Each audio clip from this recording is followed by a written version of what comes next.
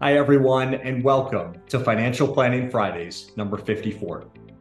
What if I told you that the S&P 500 has finished up 10% or more 55 times since 1928? 55 times in 95 years, up by more than 10%. It has had really strong results in more than half of the years.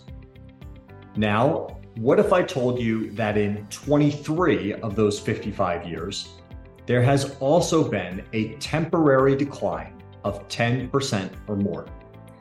In other words, in over 40% of the years in which the market finished up 10% or more, you also had to endure a 10% pullback.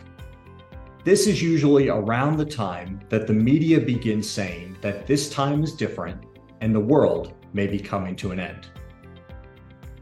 This is why it is so important, even in the years when the market is up substantially, to view any larger temporary decline not as a reason to sell, but instead as an opportunity.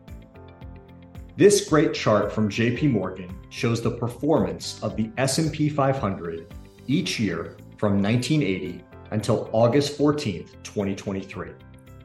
The return of the S&P 500 is in black. Coupled with this data are the temporary declines that happened at some point during each of these years. The average decline during the years that the market finished positive was about 11%. Said another way, to get that positive market return in those years, you needed to hold on during that significant but temporary 11% average decline in stocks.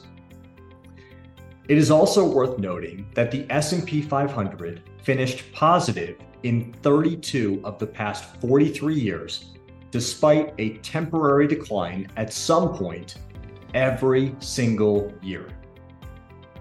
Even more encouraging is this chart from awealthofcommonsense.com.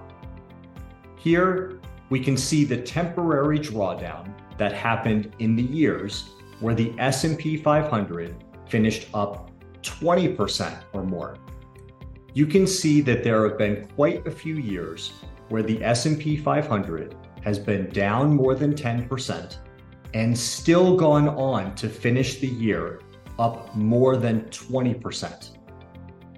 In fact, over the past 95 years, the market has been up 20% plus for the year, more often than it has been down by any amount, by a count of 34 to 26. Really good odds. These charts show why it has been, and always will be, so important to hold your investments during these inevitable temporary declines. To capture the full upside of the great years, you must be willing to stick to your investment strategy during the volatile times. Thank you, and I look forward to talking with you again soon.